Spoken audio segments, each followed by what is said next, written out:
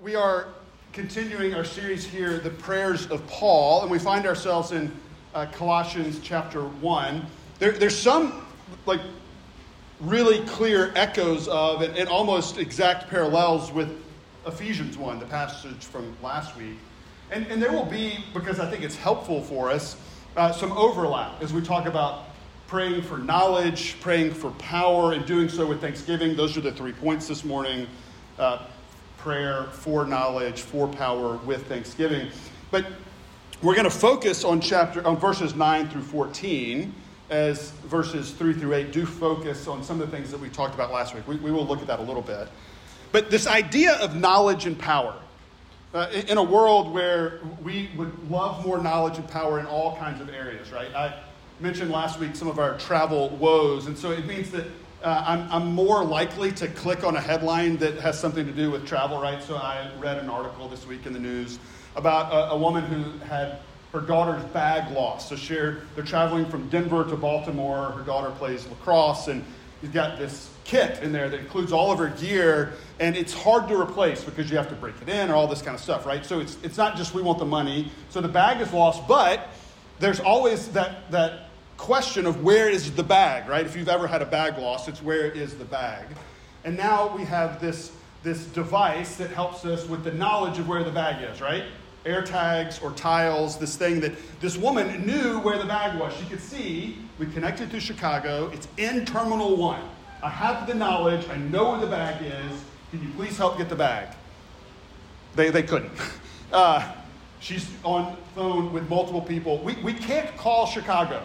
So they're like, we cannot communicate to the people in Chicago that your bag is there. This is what she was told multiple times. Like, I've got the knowledge, but not the power to do something with the knowledge, right? So she ends up, because she has the knowledge, she puts it into action. She flies herself to Chicago. And after many phone calls with United, she shows up to bag claim there. And she says within 30 seconds of showing up, she gets her bag. Right? So she actually put the knowledge that she had into action, got her bag back. After CNN contacts United, they finally reimburse her mileage that she used to fly there, right? Like all this crazy stuff, right? And this is just on one level, like just maddening. But on another level, it's also relatively small in comparison to the injustices and brokenness in this world and our own hearts that sometimes we don't have full knowledge of. So like thinking about our own lives and being able to grasp the knowledge of what's happening in our own hearts and with our own emotions. And I used to think as a kid, I'll get through and I'll be a grown-up and I'll be past puberty and all these changes, all this stuff, and I'll have enough experience that then I'll know kind of what's going on in my heart and in my emotions and in my mental state and all of that. And I'll have an idea what's going on in the world. And sorry, kids, that's not the way it works.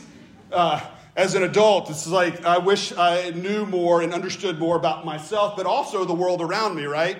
And the mess, and then was able to do something about it. And so that happens in all kinds of really significant ways in the world. And Paul here is praying with this recognition of the power of God. We talked about this last week. He goes in knowing this big picture of the power of God, and he prays to that God who has this power for particular things in a way that we can learn from that.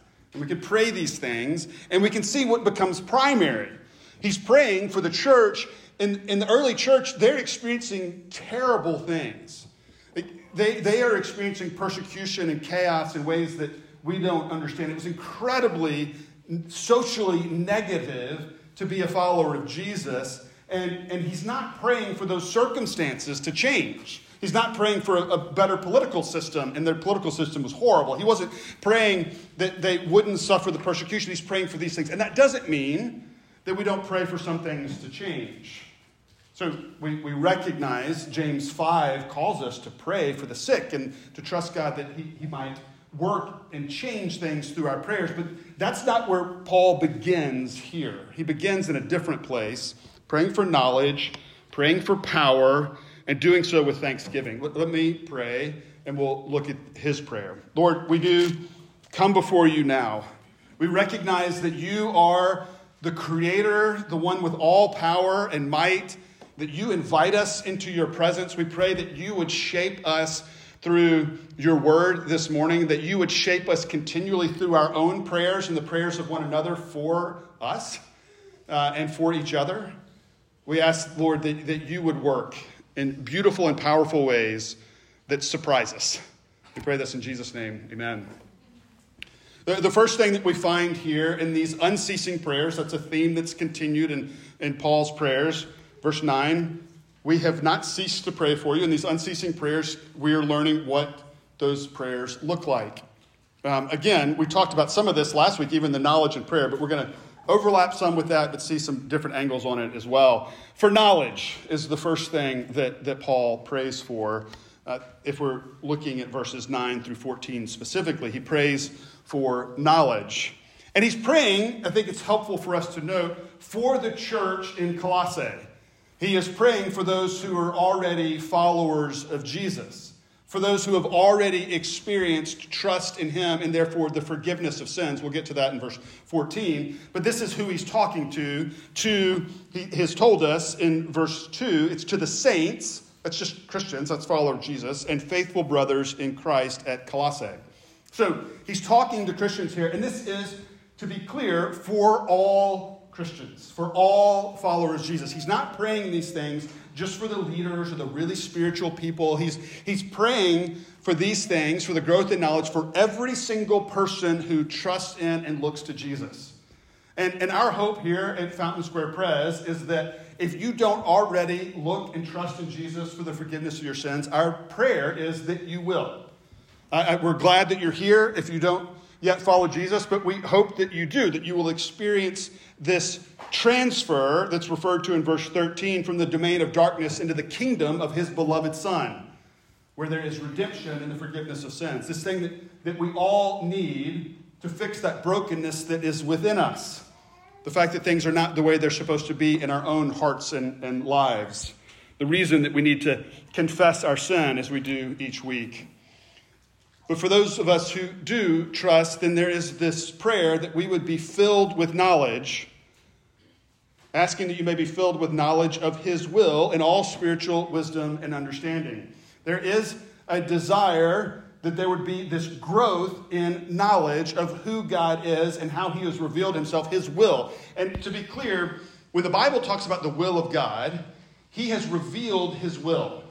There is not this picture of some secret will of God, and if only I knew what his will for my life was.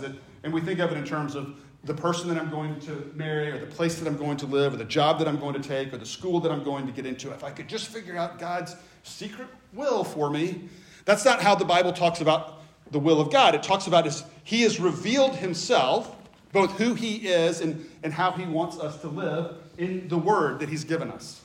And so his revealed will is here. And the prayer for Paul is that we would grow in our knowledge of that.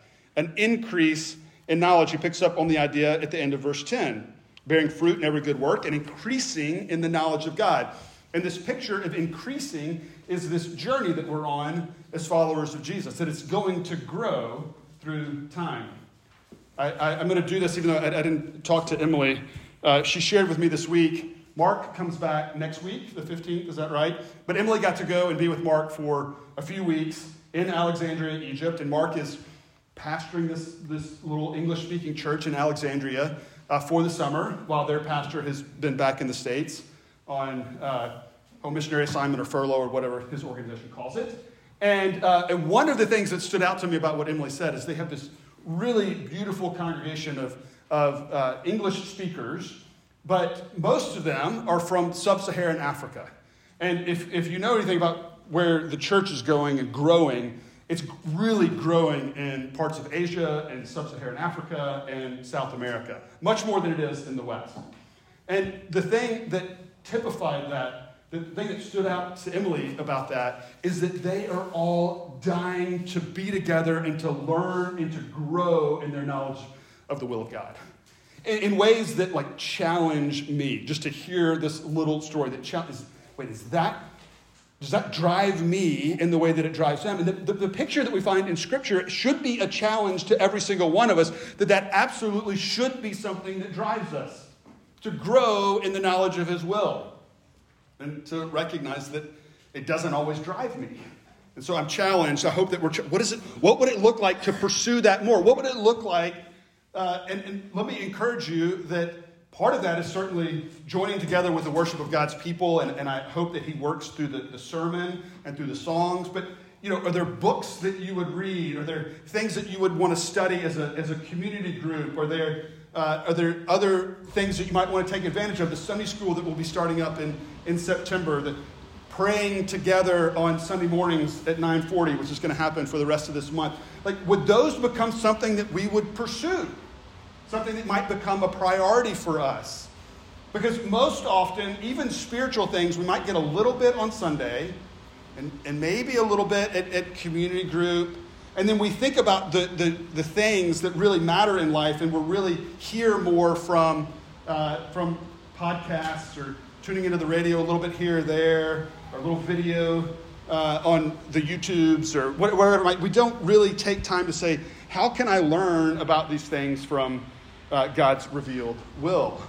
What would it look like for us to prioritize growing in knowledge? A knowledge that, to be clear, is typified with spiritual wisdom and understanding. So it's not just intellectual assent. He goes on to talk about this knowledge. It comes in spiritual wisdom and understanding there. That is an important dynamic. That it's not just something that we know, it's something that shapes the way that we live. When we went through the Psalms over multiple summers a number of years ago, we talked about the fact that wisdom is the art of godly living. It's not just, okay, I know this and then I'm good to go. It is this recognition that as we grow in wisdom and knowledge, then we know how to apply it to life in ways that the Bible doesn't always say this happens and then you do this. There's a lot of things that we have to bring spiritual wisdom to the table. And so this question of how these things might play out, they matter deeply. And we remember from Ephesians 1 that this knowledge that we're invited into, and it's not just in Ephesians 1, but there is this invitation to have knowledge of him. This relational knowledge. We're invited into the revelation of his will, which also reveals him. We're invited into that relationship so that it plays out in our lives. And then even that knowledge and that spiritual understanding, that wisdom, then leads to something else. What does he say in verse 10? It starts with, after he's prayed for this growth in knowledge, so as to. It leads to something. To say that I am going to pray that you would have knowledge so that your knowledge would lead to something in particular. What does it lead to? That you would walk in a manner worthy of the Lord, fully pleasing him, bearing fruit in every good work, continuing, increasing in the knowledge of him. So there's this idea that it changes our lives, so that it changes the way that we live, that you would walk in a particular way, walk in a manner worthy of him, in a way that pleases him. It actually would change our lives. And this idea of walking, this is very, for Paul, this very Jewish theme of there is a journey of walking with the Lord, of living with him, that there's more and more living unto him.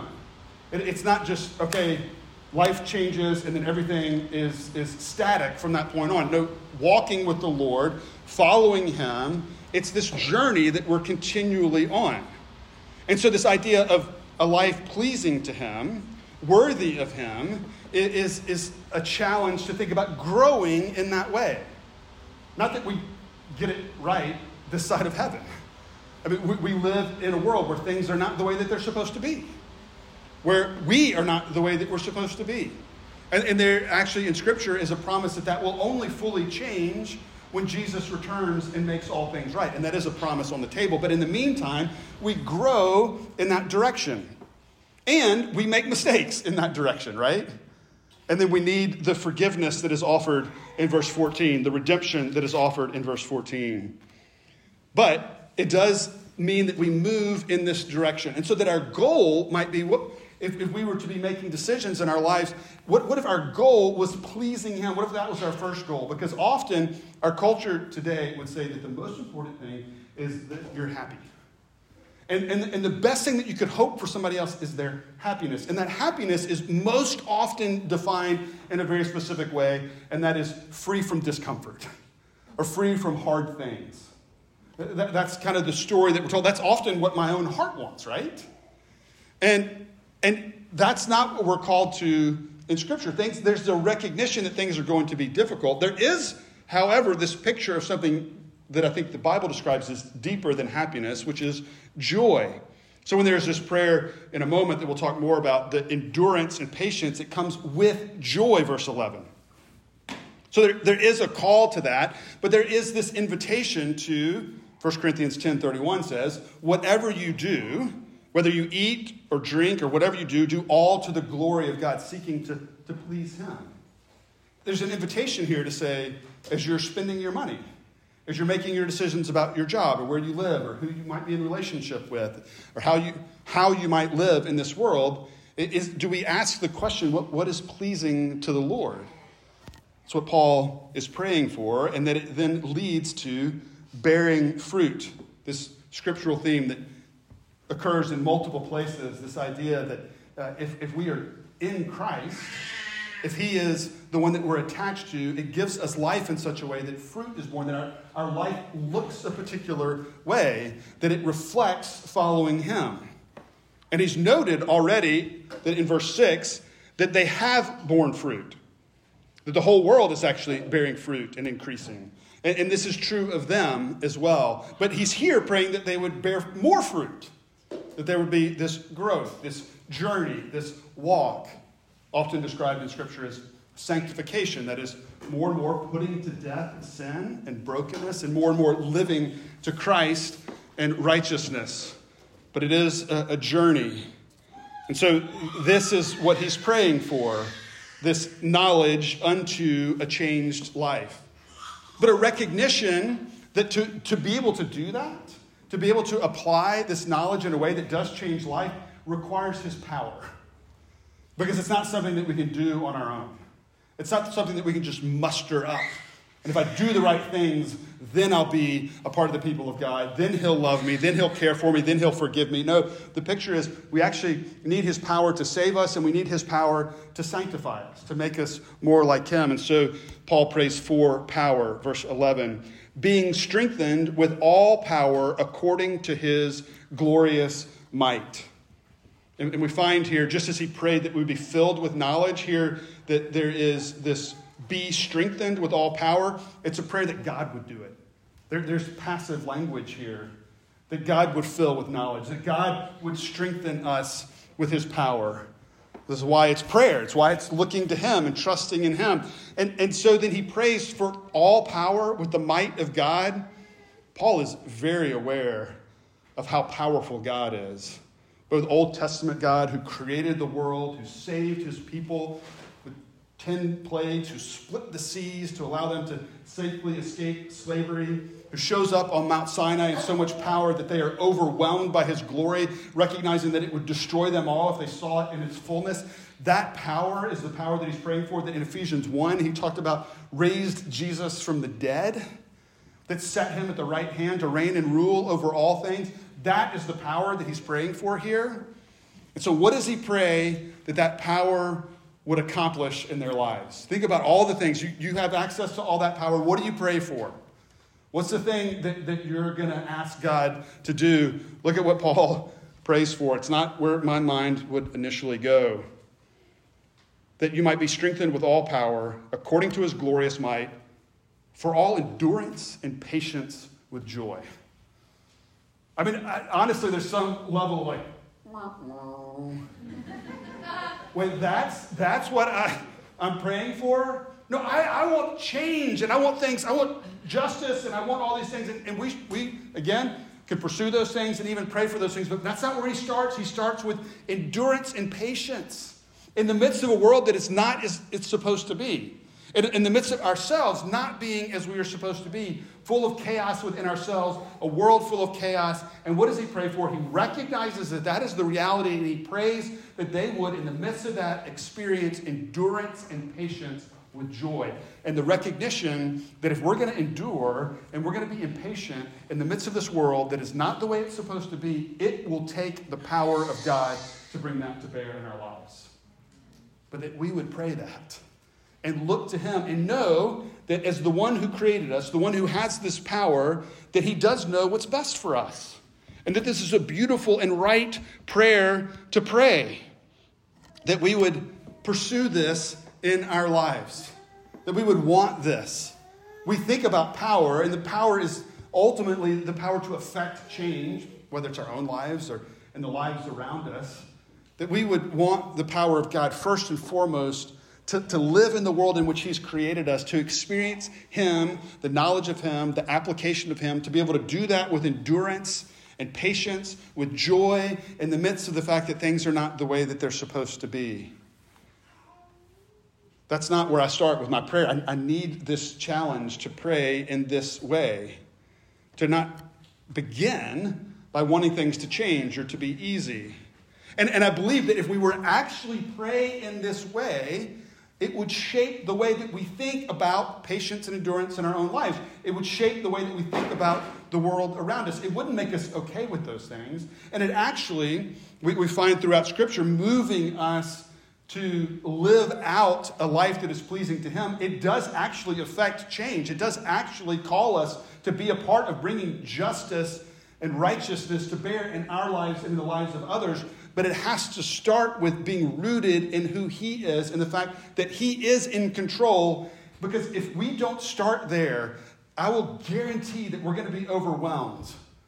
I mean, I gave this illustration. It's not an illustration, just like this example before of watching this video about AI and all the things that are happening with AI and the potential places that it could go. And it is terrifying.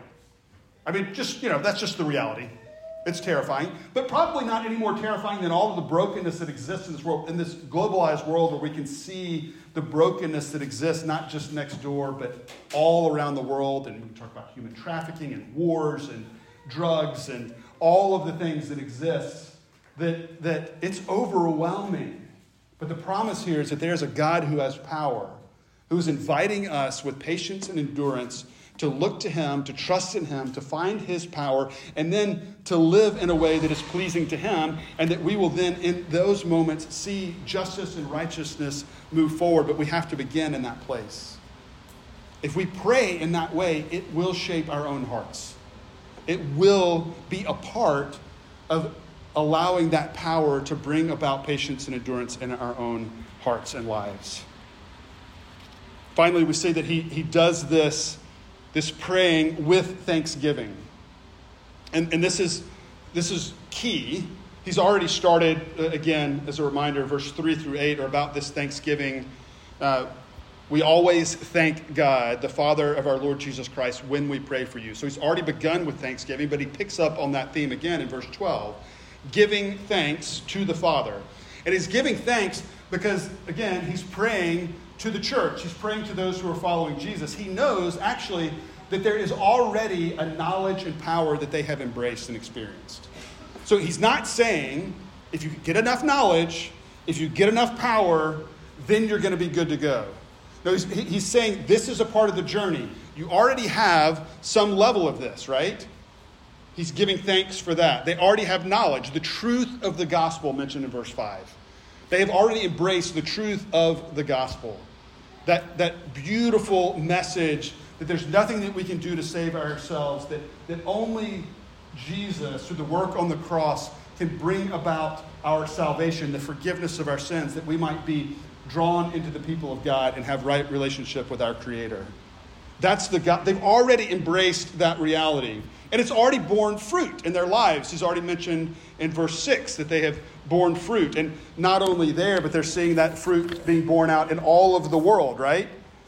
At this point in Jerusalem, in Syria, in Asia Minor, in Greece and Italy, and likely Egypt and North Africa and Persia, all those places the gospel has begun to bear fruit. And we see that now around the world, there is fruit being borne in those who are followers of Jesus. So he's acknowledging and giving thanks to the fact that there has already been a working of God in the lives of his people.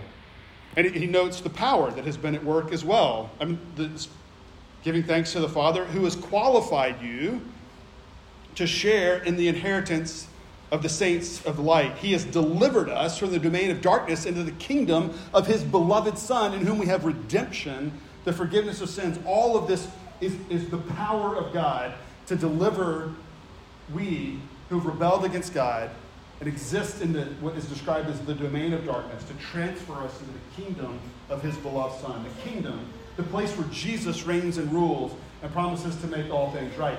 That is where we find forgiveness of sins. That is all the power of God. The gospel is so clear that we don't have that power in ourselves, that he has accomplished it for us. The power of God is already at work in their lives. And so to pray these things is just to pray for more. And so our prayer could be either, if you're a follower of Jesus, that this prayer, these things would grow. If you're not yet a follower of Jesus, we're praying that you would trust in him and find redemption, the forgiveness of your sins. But we have to start with this reality first, embracing this gospel message first. And that we then allow that to play out in our lives, and fruit is born. That the Bible describes a tree that is healthy, that has life, is one that bears fruit. So if you go to our front yard, there are two apple trees, and they desperately need to be trimmed. But they are producing fruit, right? Because they're apple trees. But if they died at their root, they would stop producing fruit, right? And our temptation might be, in that moment, to say, that doesn't look very good. You know what I'm going to do? I'm going to go to the store. I'm going to buy a bushel of apples, and I'm going to go staple them on the tree. And then from a distance, for a short period of time, it might look much better. But it won't take much time at all before that fruit will rot, and there's nothing changed about the tree, right? But this is what we typically do. We fruit staple. We think that we can make our lives okay by doing the right things. Maybe it's even getting the right knowledge. Or maybe it's, this is actually most religions in the world. If I can just do the right things, then I'll be the right kind of tree. And the tree described as one who has life in our Creator. But that's not how it works. And we make a mistake if we think that we can staple enough fruit onto the tree to make it healthy and right and alive. And we cannot. We must be changed from the inside, and that is the power of God. And when we live out of that, then we're able to move forward praying for ourselves, for one another, that we would experience more and more of his knowledge, more and more of his power, and that it would change us, that it would allow us to live in this broken world in a way that brings life, in a way that is worthy of him, that pleases him. We can only do that by his power. I pray that we trust in him for that and realize again and again we can't do it on our own.